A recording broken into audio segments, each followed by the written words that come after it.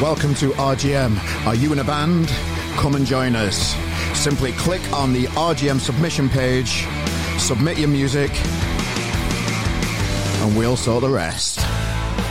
Be a part of it with Scott's Menswear, the go-to destination for sports fashion. With a reputation spanning over 30 years, Scott's has a mega brand catalogue featuring Adidas Originals, Nike, Fred Perry, Pretty Green, and many more. Here at RGM, we love the support that they offer us and the music-loving community around us. Check them out at scottsmenswear.com.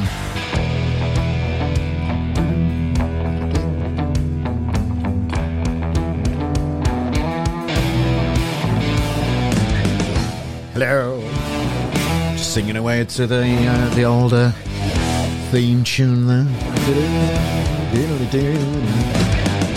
Hello, I'm very chirpy today, ladies and gentlemen. Welcome to another week. My name's Carl Maloney, host of the podcast. How are you doing, guys? You all right? Nice one. Welcome to another week here at the RGM Experience podcast. Today's guests, ladies and gentlemen, are coming up shortly. We've got the band Rolla. James, good lad. Just come off a tour supporting the new look Kasabian in fucking arenas and that. Mental. You know, I only saw them play it, yes, in Manchester less than a year ago. When we talk about all that, what a ride those guys are on. So that's coming up today, ladies and gentlemen. But before we crack into the guest, I'd just like to kick back, give you a little update of what's been going on, talk about a few things. You know the score. Yeah, thanks for joining us as well. Last week's episode with Tom Megan, it divided a few people. I thought Twitter was the place where everybody's all nasty and horrible, but it ended up being Instagram this week. A lot of people with opinions on there, aren't there? A lot of people with opinions on there. Just fair enough, you say what you want. Yeah, I really enjoyed having Tom on the show. Everybody is entitled to a second chance. Good luck to him. That's that. Yeah, it was, a lot of people have watched it, particularly on YouTube. A few hundred have watched the interview with Tom on there. So thanks for joining us. You know, if you're new to the podcast, share it with your friends. It's how we grow as a thing. And yeah, thanks for everybody for joining us again for another week. So what's been going on? Oh, I've had that flu thing. I have had a flu jab, but I've had the flu thing. That horrible, dirty thing. Still rumbling on a little bit. Sleep patterns all over at Shank. Yeah, so I've been fighting that thing, evil, dirty thing. But I feel like I'm through the worst now, you know. And since we've last chatted as well, we have had the RGM team all met for a few drinks. Such a nice little chat that we had. You know, when we do, RGM's all remote and people all work in their own homes and stuff. And it was such a nice to meet quite a few people that I've only really spoke to digitally on these apps. To see them all in face to face and to put a few quid behind the bar and get them all a drink and say thanks for the hard work and the support that they give us here at RGM, supporting new music it was a lovely night. We had a little pizza and that. Helen, our live events manager, sorted that eventually, bless her. And yeah, so it has started to get quieter now. I knew this was going to happen. Obviously not as many people bring out music this close to Christmas. It's just not part of what happens at this time of year. So we're going to be bringing out some different types of content, really. And it's the end of the year, so it's always a good time to reflect on 2022. So we're going to be doing that in various different guises. We're going to be looking forward to 2023 as well. Yeah, so this time of year for me is a time to reflect and think about how we can do things different, try new things, just come up with new ideas really for the new year. That's where my headspace is with it. And I get more time to do it because it's just not as manic and busy. I get a couple of weeks off work and just able to concentrate a little bit and just take a step back and think of new ideas for this bloody thing called RGM to try and engage with more people and to drive it forward into 2023. You know what I'm on about? You know what I'm saying? I've started saying that too much. You know what I'm saying? Sound like some kind of hip-hop artist. Yeah, I'll not... what am I on about? Yeah, so here we are. I've babbled on. I've given you the update that I know everybody wants to get onto the guests, so I know you're not that bothered about that bit. So James is coming up, the singer of Rolla. As I mentioned earlier, what a ride these guys have been on. Playing with, I saw him live at Yes, supporting Andrew Cushing. I think about this time last year, I think it was. I can't remember. It might have been early January or something. Can't remember. Megan Wynn were on. Rolla played, and then Andrew Cushing were headline in the Pink Room at Yes in Manchester. But now, you know, the last gig they played was supporting Kasabian in Manchester Arena. So we talk about all of that. They're good lads. They're working hard. They're doing all the right things.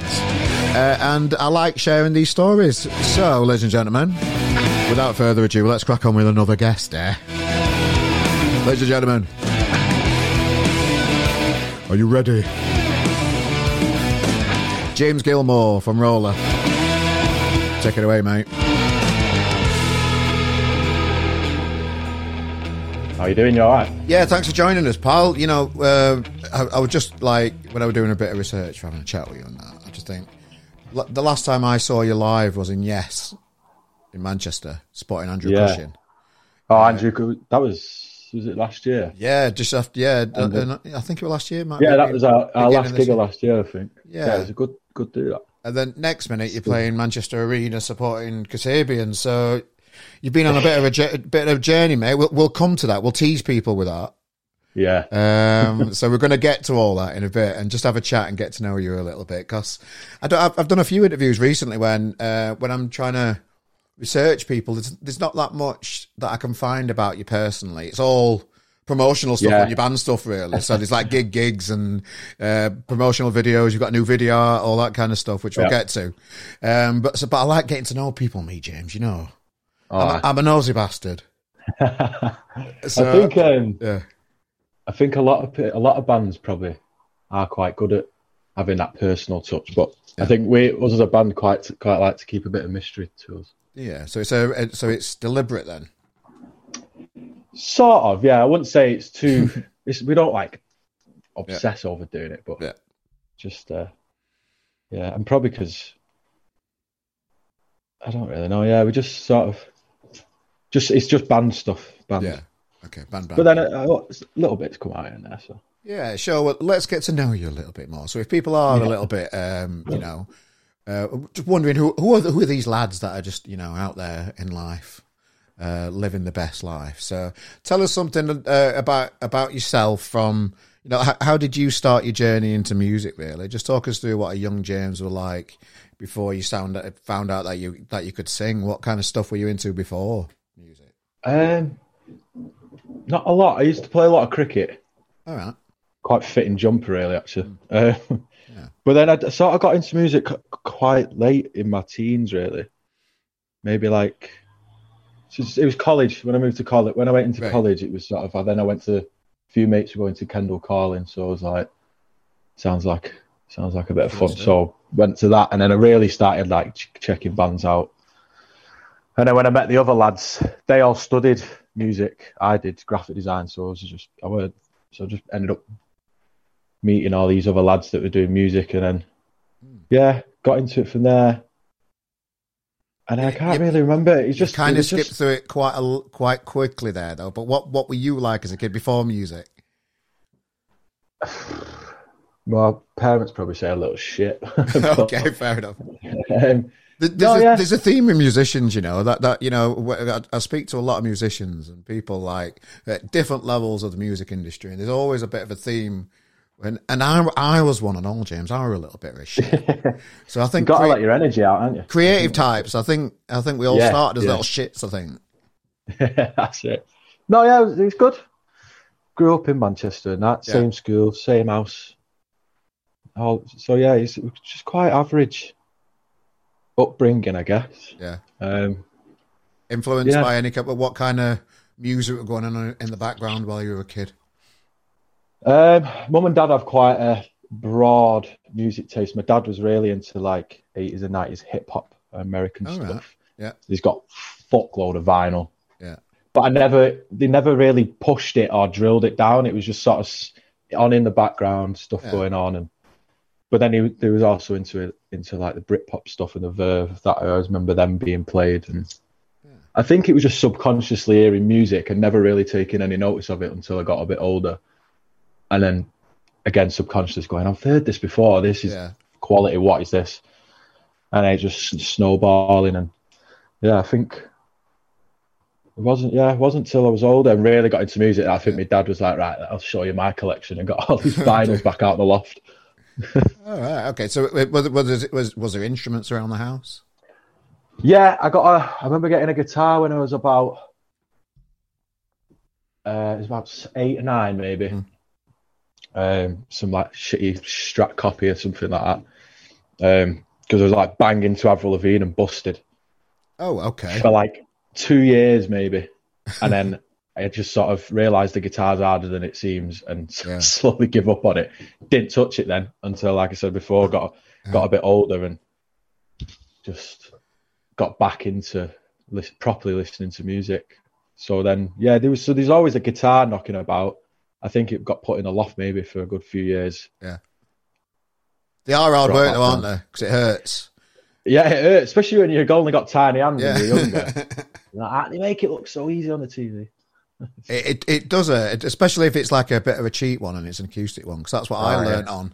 And you proper have to go through the pain barrier and like have lines down your fingers and proper calluses that bleed. You know, you do have to work hard as a kid. You do. You don't get handed nice instruments when you're a kid working class, do you?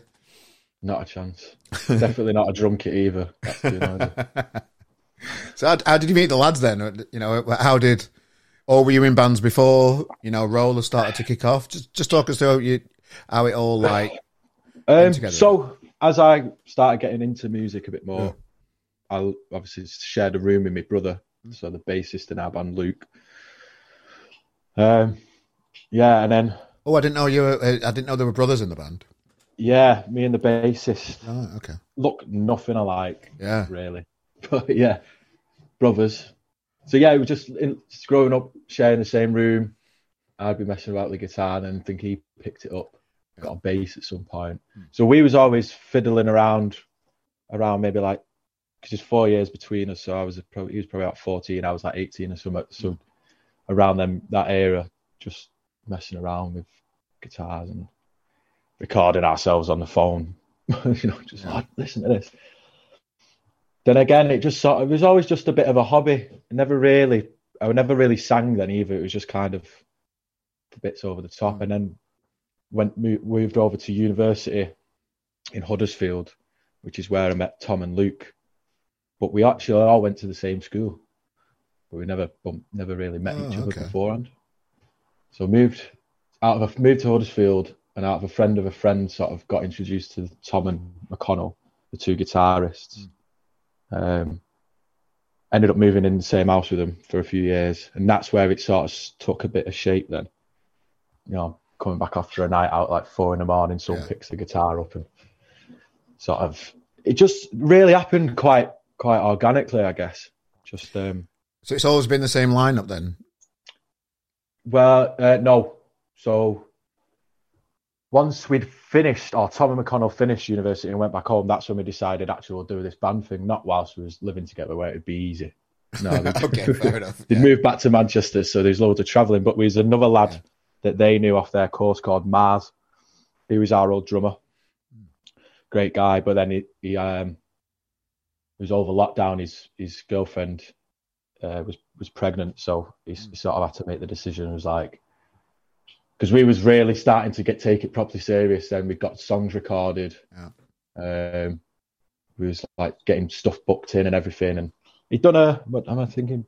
Did maybe 2-3 gigs with us, because he come in actually about a couple of weeks before our first gig. So I forgot we had another drummer before that as well. Okay. Well, keep drummers there. Mate called, I know. I always forget. My memories this year's been that crazy. Yeah, fair enough. Just forget about everything. Yeah. So we had another drummer called Ryan. Yeah. Okay. And he's a sound lad, Scouser. But yeah, he just stopped turning up to practice, which was really frustrating because he was our mate, and it was sort of, we've got a gig next week. You're not fucking here. We want to get some practice in and that. We've paid the room. And he held his hand up and said, sorry, but that's when we had to get Mars in, like 2 weeks before, or a week before our first He just gig, not committed then. He just didn't fancy it. He was. When he was there, he'd give it everything. It was just, I don't know what it was. But yeah, okay. He's in another band himself now, doing bits and bobs. But yeah, Mars joined, ended up having a baby, and now we've got Saul, who we found just before about May last year, and he went to our same school as well, and he recommended out of a friend. So I said, because we were struggling to find a drummer. It's hard work finding a drummer. It's really hard work. When I were in a band, we went through about 7 of them. And they're hard to find. It's hard to find somebody that you connect with and is right into the music as much as what you are as well. When it's someone new as well, isn't it? It's hard to find someone to fit the dynamic of it all. Yeah, definitely. But I think it helped because he went to the same school, but he'd not. It was one of them. I was like, I'm sure he did a bit of drumming at school. So we asked him, and he was like, "Yeah, I've not drummed in about 4 years. I've still got a kit, but I'll have to dust it off." Yeah. And he'd come down to our rehearsal room, and it was a case of, we need a fucking drummer. Yeah. Anything will do. But it turns out it was quality, so it was a win-win. Yeah. So yeah, got the whole setup going, and then we've just sort of, it's felt like it's all gone really, really quickly. But then if you had to, like, now I'm sort of going back and thinking about it, it's took quite a while to progress where it is. But I think that this last year's is where it's really took off, I guess. Yeah. So have you always been called Rolla, or have you had any daft names in that? We had there was definitely some dodgy ones knocking about, but I started. I know, yeah, it's always just crazy bad names. We was called the Binds. Okay. Because our old drummer Ryan, that's what he used to call Sigs, and it just sort of stuck. Okay. But then we found out there was a band in Manchester already called Binds, so it was like, well, we've got to foot that off. Yeah. And then I'm not sure where Roller come from. I know Tom, the guitarist, was the one that came up with it, but I think it was, I don't know, it was like rock and roll, and then like roll-ups for Binds, Sig. I think there's just loads of different meanings, but it's taken on a whole different. It's just its own entity now, Roller. I think. I don't think it needs to mean anything other than just us, I guess. So how did you find or discover that you had a voice and you were going to be a singer then? Probably whilst when I moved in with Tom and McConnell, and there was no one else singing, who was sort of writing songs, and then it was probably after a few beers the confidence had come out. Were you a reluctant singer then? Were you a reluctant singer? You just like, you might have a go. Well, at first I was, because I'd play guitar as well, and I think I'd use the guitar as a bit of a comfort blanket behind the singing. But then I think it was after our first gig, someone went, "You don't need fucking 3 guitars, lads. Come on, just get rid of one of them." So it's true. It's true though. Yeah. Although we do love loads of guitars, but yeah, after that, it was during the sort of build up towards it, when we started writing songs. We was in the rehearsal rooms, and it was like, someone's got to sing, and I think I'm the only one that can sort of hit notes, and then you just learn your voice from there. I think it was not a case of like, oh, this sounds fucking terrible, but it was just, I could sort of do it, and then as you get more confident and you grow into it, and after a couple of practices, I fucking belting it out. And I always find you can sing if your confidence is half of it, man. Yeah. If you have your confidence, you can just hit any note you fucking want. Yeah. Just shout. It's a shout out. So how was it being in a band with your brother? Because just reading a few reviews, you do get a few comparisons to another band from Manchester that had a couple of brothers in it as well, don't you? How do you feel about that? It's one of them. It's very inevitable in it, I guess.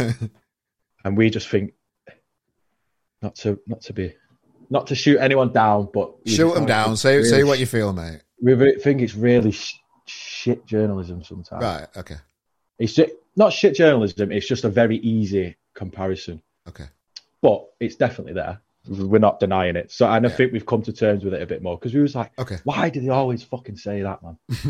But then it's like, well, yeah, I can understand why they do. But we take more from the Verve, I think, and Black Rebel Motorcycle Club and Kasabian is probably, especially sound wise. But yeah, being in a band with my brothers, all right. It's we get on quite well, surprisingly. Yeah. So there's no sibling rivalry between you lot then. No, just I'm fishing for stuff here, mate. I'm just fishing for bickering every now and then. A little bit of bicker, yeah. Okay. Fucking 5 days at a festival in a tent and get to the Sunday, bit rough, and but it's just nothing too crazy yet. Yeah. Sure. So you've been on this, like journey. So the band's got together. Let's summarise a little bit. So you've all got together. Yeah. You've all been to uni. You lived in the house for a bit. You've come back, bit of travelling. Got your drummer sorted. You're ready to go. So like, who was like the driving force of that? Was it yourself? Yeah, it was. To be fair, it was sort of in lockdown first time round. I was like, we're gonna need. It's sort of when they started to ease up a bit, so you could still go and do some stuff. Yeah. I was like. I was paying like 40 quid for 4 hours at a rehearsal room, and I was like, we're going to need to be practicing more than once a fucking week if we want to make anything serious. So we need to find somewhere where we can just have as our HQ and leave everything in there, just have everything set up and we can go there wherever we want. So the first initial thing was finding a rehearsal space, which we've got. And then it was just getting everyone's asses in gear and getting them to rehearsal. And then I think once we'd done that, the tunes started coming out and, just jamming away and learning the craft, I guess. Yeah. What year would that have been? 2020, I think, or 2019. I can't remember years after COVID. I just can't remember what year or what. I've got no idea. I think it was 2020, I think it would have been. My friends keep telling me I'm stuck in 90s myself, mate. So I don't know what's going on sometimes. Yeah. But yeah, and then it was. Then it was a case of we need some songs out. Yeah. So Tom did a bit of work experience at a studio a couple of years prior, A-Star Studios. So he was like, "Well, can I ask? I think it's called Andy, the guy who runs it. Can go there. I think he gave us like a cheap deal or something. Yeah. We did one song, I think." Yeah, the debut song, Thinking of Tomorrow. I think we spent 2 days in there, recorded that, put that out. And then, it was, again, I'm getting really confused with the timeline because of COVID. But it was sort of a lot around that. And then it was more tunes, more recording, and then live music started coming back. So we was getting gig offers and working with This Feeling a lot. They really helped us actually to get out there and get some proper good gigs and so how much, like, because we talk to loads of people in the music industry, and particularly we'd speak to Spangled when we'd speak to those cheeky boys. That they started off at RGM live gigs and they've moved on to headlining gigs all over the country with This Feeling and just have a strong relationship with that company, and they are essential really to help a band get to another level and get out of their own city and get on the road, aren't they? It's amazing what way they do that. Yeah, they've got a really good scene going on. It's a good community as well. Yeah, sort of everyone backs each other, all the bands sort of help each other out, and it's a good ethos, and it's definitely a good a good starting point for bands, especially getting out, like you said, getting out of their own hometown and going elsewhere. So what's been the most exciting thing for you working with This Feeling? Probably getting on the festivals that they have first time round, I think. So the likes of Isle of Wight, Truck Fest and Why Not. That was an exciting moment where it was like, fucking hell. Yeah. Get to do festivals. I can get into a festival for Note. I know, yeah. Still got a camp in a shitty tent though. Yeah. Not got to hotels just yet. Well, that's why I like tram lines, mate, because it's an inner city one. You want to get on tram lines, and you can just live in the city and live in an hotel, mate. Yeah, that's my favourite one. It's the one, isn't it? No mud. Yeah, yeah. Tram lines is good. Yeah, it's a good lineup this year, that, isn't it? I think. Yeah, man. So all the the festivals start to happen, gigs are happening. You're getting outside of your. You're getting outside of Manchester. That must have been nice. See a few sites. Yeah. So it's February this year. Went on our first little headline UK tour. Yeah. I think we did York, London, Birmingham, Leeds, Manchester show at night and day as well. We had in November prior. So yeah, giving us the opportunity to go do that. They've got us some really good support slots as well with the likes of the K's and that. So that meant we was going elsewhere, doing other gigs. Yeah. And we also managed to bag the support show at the Parole gig as well with the K's, that was a crazy moment. Obviously going from like 200, 300 cap venues to them playing, I think it's 1,500 at Parole was a bit of a good step. How did you adjust as a band, to playing to more people and bigger stages and that kind of stuff, and more we always strive. Yeah, we always strive for more. Yeah. We're never fucking happy, which annoys our manager, I think. But we always strive for more, and we're like more. But we just take it in our stride, man. It was you sort of backstage at Parole waiting to go on, and it's like this is what it's meant to be. Like you walk out and just go for it. Just wing it, as we say. Yeah. Just fucking walk out, and whatever happens. And it's, it's in the hands of the rock and roll gods, if you like, then you just take it away, don't you? And you've just got to do it. Yeah. Show must go on. Well, how do you feel you developed as a frontman yourself, playing to these bigger and, bigger crowds? Yeah, I think maybe not necessarily bigger crowds, but just doing more, playing to people and crowds more often. You learn how to read a crowd, and I think it's very important to still just even if it's 20 fucking people that have turned up, you still play as if you're playing to that 15,000. You know what I mean? And they feed off your energy. If you're a front man and you're fucking hungover from the gig night before, then you're not really giving it. The crowd can see that, and it will be a bit of a dead show. But if you go out all out, they'll feed off that, and then they'll give you energy, and So you learn to read the crowd, but you always put in that 100%. What do you look out for in the crowd? I'm fascinated by this. Mosh pits, maybe. Yeah. I look out to see who's the craziest cunt in there. Okay. All right, he's mental. It's gonna get on his side, so he, some girl on shoulders. We're not even started a song or something. That's a good idea. Yeah. They're gonna help me get everyone else going. So tell us something that you think would be surprised about you and maybe a few of the lads and all, if you can share a bit of that. People like to get to know you a little bit more, and that's what I'm all about, trying to be known. I'm a nosy bastard. So tell us something that you think we'd be surprised about. We've been asked this question loads, and I get stumped by it every time. Fuck it then. If other people are asking it, I'm not bothered about this one then. I'm dropping this question forever. No, maybe not loads, but once or twice I've just been like, that question of tell me something we don't know about it. Yeah, okay. Surprise. Yeah. It could be a tiny little thing. I was speaking to Johnny Brown a bit back. I always use this as an example to try and jog your memory a little bit. And he got right into ice skating. Didn't see that coming. So that's why, and you were the first person I asked the question to, and that's why I keep asking it, because it can bring up some gems. It can be a difficult question to answer because it puts people on the spot a little bit, but I just always see how we go. I think I always overthink it, me. Yeah, well, that's the thing, isn't it? Yeah. Yeah, something you don't know about me. I'm really into The American Office. Oh, okay. Oh, dear. Don't know why. Could never get Your into girlfriend that. hates it. Right. Yeah. Does your girlfriend like the English Office, though, better? No, she don't like humour. She doesn't like humour. Okay, fair enough. So I could have put the Office. She's like, no. Yeah, whatever. But I didn't like the American one at first. It was very strictly UK. Yes. It was like, it's the original.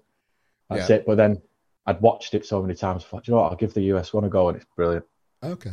Steve Carell creases me up every time. No, it is great. And anything like about the other lads as well that you want to share that they might have a go at you out for sharing. Yeah, our guitarist McConnell is titled Captain Slow. Okay. But also Saul, our drummer at the minute, is slowly taking that title. Okay. Slow in what way? Because they're just everything. Just okay. The only thing they're not slow for is turning up on time for band practice. But we'd be 20 minutes late, and we'd still be set up by the time McConnell was plugging his guitar. Yeah. I don't know what I know people like that, and you're just like, what have you been doing? Can you list what you've been doing for the last 20 minutes? Because further forward, you aren't even, further forward sticking that fucking lead in that guitar down than what you heard 20 minutes ago. What have you been doing? But he doesn't realise he's being slow. He's like, what do you mean, mate? I'm doing this. I'm busy here. I'm busy. Yeah. Brilliant. But we've got like a little, I guess this is something you don't know about the whole band. We've got like a little tally chart of points, slow points. Oh, okay. So if you ever see us out and about and you hear one of us shout point, right, that's what it means. One of us has done something slow. And where are you on the league table? Do you know what? I don't actually know. Probably quite high though, because I keep forgetting lyrics. Okay. At rehearsal, so I'm getting them wrong and like, fucking point, mate. Do you think you'll get one of them like stands in front of you, the way lyrics in front of you, or is that just an old man's game? No, nah. I think it's just when you're at rehearsal, you're not zoned in, are you? So okay. I just mess up. Just where you are zoned in, but I think it's weird. I only ever mess up in rehearsals, touch wood. Yeah. Because as soon as you get on stage, it's just like I remember all the lyrics, so it's not too bad. But yeah, point system for being slow. Something you don't know about us. Yeah, brilliant. So the journey of the band is something that we cover all the bloody time on RGM Experience because it never gets old. It's all. No. Everybody's got a unique journey, and everybody's got their own path through this fucking music industry. That's hard work. Yeah. So, what makes you stand out as a band? Do you think yourself? Why do you think you're doing so well at the minute? I don't think might sound a bit cliche, but we're quite no nonsense. Just music, looking cool, sounding great on stage, and just being genuine, Yeah. And I think there's a lot of, especially with TikTok and stuff, which we understand is a vital tool nowadays, but people get so carried away with it, and it's like you sit down and write a fucking tune rather than messing around on TikTok. Yeah. You can still get great content on TikTok and stuff like that. I mean, we're no pros at it, so we've not really got in any position. I was talking to the lads from the Scratch Record podcast just on Twitter earlier because I put a thingy up, a poll saying, "Are reels a waste of time?" All this amount of time that some people like put into putting reels and reels. You can't put links to anything on reels. On TikTok, you can't put links to stuff on TikTok. So I just wonder is all that shit just a waste of time? Because people, fans that like you will see, oh, that's not bad from Rolla, but then next minute they've scrolled on to the next 3 or 4 things, so it's gone. Fast food shite in it, and I don't know how it's a double-edged sword because I think bands are clearly using it very well and it's helping them out and fair play. But yeah, for us, it's sort of we'll use it. It's there as a tool, but mainly for us, it's like we're a fucking band. We're not. We're not YouTubers, you know what I mean, or whatever. So we sit and spend our time writing music and crafting every detail of it, and what's the music video going to look like, and what's the artwork going to look like, and crafting our live sound and messing around with pedals and stuff like that. I think is definitely a better way to spend your time. I think. Yeah, no, I agree with you. And you can get decent content by just doing that all day. Just film a little bit of yourself, Yeah. you know what I mean? And then take snippets from your I music just know videos. people on TikTok that might have 100,000 followers, be all proud about it, but there's no way of that turning that into like business, really. You know, you can't link to these people for them to download your tunes or all like that, or check your website out or your video or like that. Turn up to gigs is the main turn up thing, to get. You can't give them a ticket link on it because it's all. You see all these TikTokers and that with millions or hundreds of thousands of followers, but then they go and do a little tour at like 200 cat venues. And yeah, the numbers don't add up. It is bullshit. It's bullshit, isn't it? Yeah, it's like the Ratings lads that you had a chat with. They're doing fucking Sheffield Arena, man. And how many followers? I bet they've got nowhere near as many followers as these TikTokers have that are doing these tours. And it's just it gets a bit frustrating because they definitely get a lot more attention than I guess those bands like us that put in the groundwork in and traveling up and down the country doing gigs. And well, when you put that legwork in, like the Ratings done that you mentioned there, that they've built up an organic audience that are invested in that band. So there's fan groups on Facebook, there's that kind of stuff where fan groups are great things to set up as a band because that's where all your fans go and that's where all your fans share all your content, where they've been to your gigs and stuff, and they'll buy your merch, they'll buy your those type of things are very valuable, and setting up and having somebody that's passionate about your band that's set up a fans page for you. I've seen it. Someone set one up for Andrew Cushing, who we mentioned earlier, and that's great. I've seen great ones for October Drift. Those type of bands, it's so nice to have a community around you, and when that starts building, you've kind of like you've done the hardest thing. You've got noticed, and then that's only going to grow, and then that's half of the battle done, isn't it? Yeah, that's it. Once you've got that community there, then your TikToks will do well. I could understand it. It is what I don't know. I do understand those that do use it. I think it's easy. It's easier to get followers and likes on TikTok than anywhere else. So I think people get a bit cocky about it. It's like, oh, I've got 100,000 followers. Well, all right. Yeah, but what's that equating? What's it mean? What's that doing for? It don't mean anything. Where if you've got 200-300 people on a Facebook group that are all genuine fans sharing your music and stuff with like-minded people, it's not. It's nowhere near. The main thing for us is getting people down to shows, man. Yeah. Live is our main. Like, what's the point in being a band if you've got live shows that are shit? Yeah. It's all about that. Like, everything builds up to that tour, that live show, that big venue. When everyone's there in person. Yeah. Is it easy? Is it easier getting them down to gigs now? Yeah, it's definitely got better. I think though ticket sales are struggling at the minute, just for everyone. As a live promoter, mate, couldn't agree with you more. People can't even get the mates down because every fucker's skin. No. That's it, which is really such a shame, really. But I guess in the context and scheme of things, we're doing really well. Yeah, considering the state of the country. Yeah, in that sense. Well, we can only do what we can do in our own little pockets, and we can't influence what's going on in the world. We just keep going, don't we, mate? Yeah, good on you. Good attitude. Nice one. So, where were you when you found out you're going to be sporting Kasabian at fucking arenas? When I saw that advertised by the band, I'm like, nice one. Yeah, well, it was our manager. It sort of managed to sorted it out for us, and it was, I think, it sort of planted the seed and sort of said, I've been speaking to him, and they're keen. Serge is definitely keen. Yeah. But it was like, we didn't want to. It was one of them. It was like, didn't want to get too hyped up until we knew for definite. And then it was like, they've invited you. They want you to come down.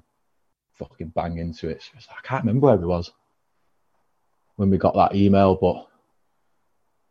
So who found out first? You, and then you told all lads. Well, we've all got access to the email account. Oh, okay. Right. So I think it was. I think we was all at separate places, but it was like on the WhatsApp group popping through. Shit, have you just seen that email? So I fucking know what is it? What is it? So, it was crazy. Nice. A bit surreal, I guess. But again, it was this is what we want. We're striving for more. This is where we want to be. It felt right. Might be felt right, even though we're still quite a fresh new band. But it was just like, this is. Didn't feel out of our depth or anything like that, and it was a great experience. Well, like whenever that gig was at Yes that I came down to, and you were supporting Andrew Cushing at the time, and it was just like a rammed little room, But then a year on, you got this other opportunity going on. Did you see spikes in like your social media stuff and stuff like that from it? Did it work business wise as well? Yeah, it was mad. As soon as we announced it, it sort of took a while, the post though. No, not a while. I think we posted it, and then in the first hour it was just stirring, and all of a sudden I think people was like, "Fuck me." Nice. And they just shared everywhere, loads of likes, loads of more follows. And the new tune went crazy as well for a couple of days, where it just a big spike and that. So yeah, it was really good, really good for the socials, I guess. Yeah, so moving on from it, so like this stage, the same size as my little room in here, I think. Yes, going on to an arena size stage, that must be. Did you get a chance to like check out where you're going to be and that kind of stuff? Did you get much chance to plan for the biggest stage of them all? No, it was all sort of. We're not too bothered about that anyway. So it was just sort of. We just had this right. We've got the opportunity. It is what it is. Turn up, and then it was sort of sound check where. Yeah. Well, we turned up at first, and sort of walked in as I think as Kasabian was doing their sound check. Just like fucking loud as fuck kick drum. That was the first thing that it was like the sound. And you walk into the arena and it was just sort of like, who the fuck's let us do this? But then sort of went on to do sound check then, and then you sort of stood there and you started playing through a tune. He was like, yeah, this is what it's about. This is what we've been working for. I can remember years back, I was one of the biggest Oasis fans out there, and I didn't have a ticket for the BA Now tour. So I got one of those like temporary jobs selling hot dogs in Sheffield Arena just to get into the fucking Oasis gig. Nice. So as soon as the job started, I fucked off, and Noel Gallagher was the sound checking, and it's a different, because I go to a lot of gigs and I'm around sound checks. They're not the most entertaining places to be, but when you're in an arena one, the sound of it is just so different and massive. Just the kick drum coming through an arena PA, and the fires through your body, doesn't it? It's mental. It's mental. That must have been like when you were sound checking yourself. How did it like feel just to have that power behind you rather than well, it was the first time we actually used IEMs. Right. We normally just use stage monitors, so it was getting used to that as well. But you'd flick it out every now and again, and you could really get us, especially when the arena's empty. Yeah. Sound was just. Yeah, it was strange because even though you're in this massive room, a stage is still a stage. Yeah. So you were sort of on it, and was still got McConnell at that side and bassist side of me, drums behind. So it was all still very familiar. Mm. So it was, you just have to look down, and you could have been anywhere else, but then when you look up, that's when it's, soaks in. So yeah, it was a good, definitely different, but not. I don't think it was that different really. Yeah. Actually on stage than any other gig. I always think that behind the scenes or backstage at arena gigs must have some like kind of magic dust on it. I've been backstage at festivals when I thought it was going to be this amazing place when it's just a few sandwiches and a fucking portaloo. And I just have an unrealistic vision of what it's like backstage at arena gigs. Tell me it's magic. It is definitely better. We turned up at the arena. It's like it smelled unreal of food. We was like, "Where's this food coming from?" There's like, "Oh, this catering. You can go." Yeah. This lasagna, I think they had. But I was like, "Fucking, I can't eat dairy." You try not to eat dairy. Yeah. Fried stuff before I sing. So I was like, I can't be scanning that, but it smelled well nice. Could you nick some for later? Yeah. I suppose. Got to put some in a bag, weren't they, for you? I know, yeah, a little doggy bag. No, yeah. But it's just the scale of it, I think. Yeah. So you walk in, you got all the tour buses lined up, and you come behind backstage, and it's all the monitors and everything set up, and all the equipment everywhere, and then go to a really nice dressing room down the hallway. I think it's just it's those little sprinkles of like names on the doors and all these people working and doing everything else. We don't know if it was actually Kasabians, but they had a flight case of condiments. Okay, fair enough. I don't know if it was theirs or if it's just the arenas, that they have, but it had like jams in it and stuff. And it was like, how fucking rock and roll is that? Yeah. A full flight case for jams and tomato ketchup, and we don't even have one for our fucking house. But yeah, it was. Yeah, it's just a bit mad. I think it's something we could definitely get used to, though. Yes. Just being in and around all that, and just seeing how much actually goes into these massive shows as well, and the size of the teams that they had, and everyone doing the bit, and it was, crazy. Yeah. Did you get a chance to sit down with Serge and the boys? Yeah, we had a quick chat with Serge in Manchester. I don't think he was trying to speak too much though because of his throat and that, but he was sound. And then in Birmingham, we managed to have a chat with the other lads. Just about how it was. Really sound. So they do kind of like keep themselves to themselves. They've been doing it that long, haven't they? So they just keep themselves to themselves, really. Yeah. Well, in Birmingham, they had it looked like they had all the family and stuff there. Right. So by that time they'd finished. We'd fucking probably one too many beers deep. Yeah. And I think he was chewing their ear off a little bit. But they stood there and had a decent chat with us. So, yeah. I can imagine I feel that was made of like, fuck off now. What I've got to see me mum in there. Right, okay.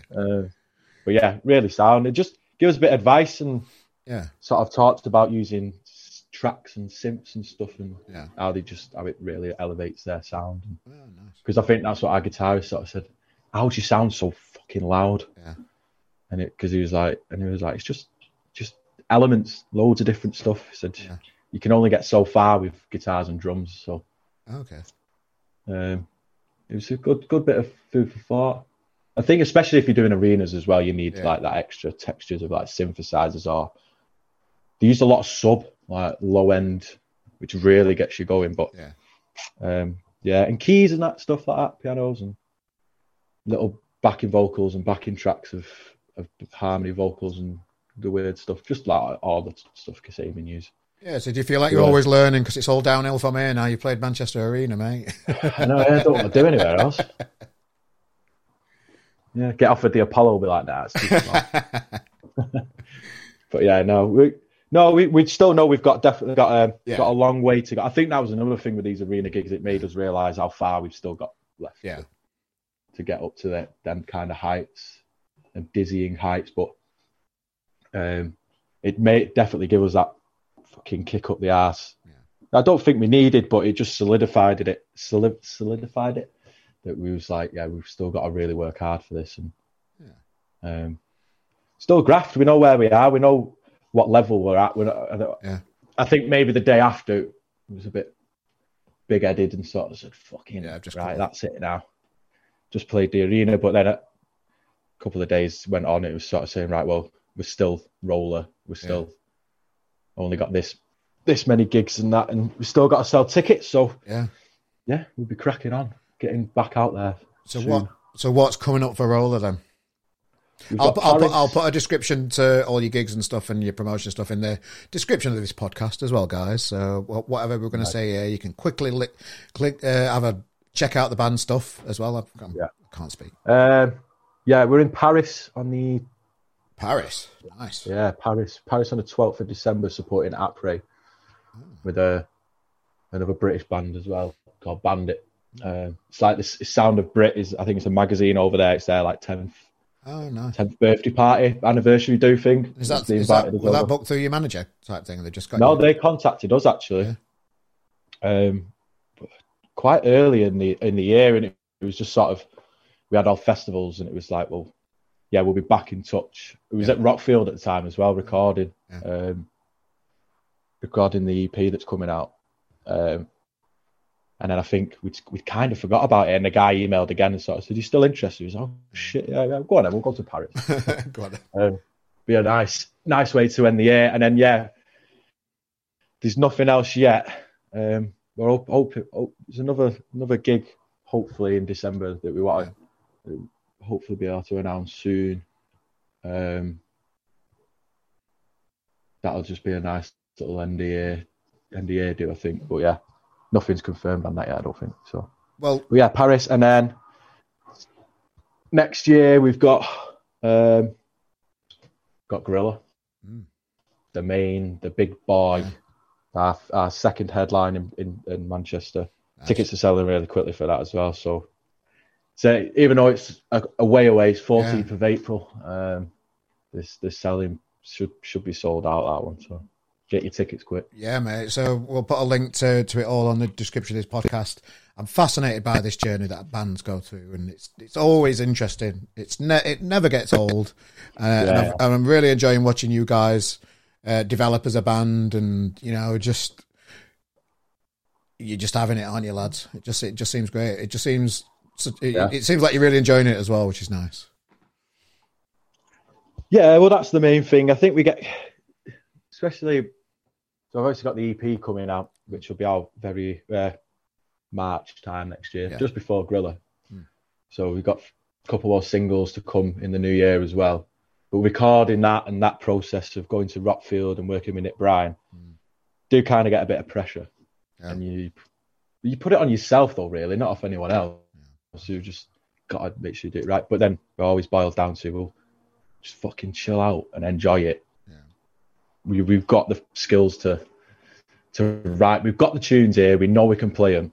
Yeah. We know we can produce them well, and we'll get them out. And you just got to check yourself sometimes and just got to enjoy it rather than stressing out too much. Yeah, definitely. Just enjoy it. Do it for the love of it. Take yourself out of your comfort zone as well. A lot of people do that. Crack on with your music. Looking forward to all the stuff in the new year and your gigs at the end of this year, mate. And we're just going to follow this journey as RGM. The people that like to support and celebrate, young bands making it and getting somewhere in this fucking industry.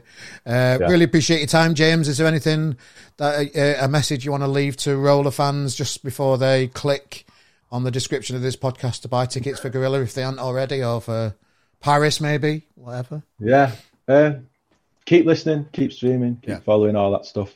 And more importantly, come down to some gigs. Yes. Because I think you really capture what the spirit is of us. And don't go and see fucking Blur at Arena and pay 100 or 150 tickets in Wembley. Go and see Rolla 10 times next year. Yeah. That's it. We might do a Blur cover for you. There we go. Cheers, mate. Really appreciate your time, and thanks for joining us today, James. Cheers, pal. Cheers, mate. Yeah, cheers, James. Thank you, mate. Yeah, nice lad. Since recording the interview as well, I saw him.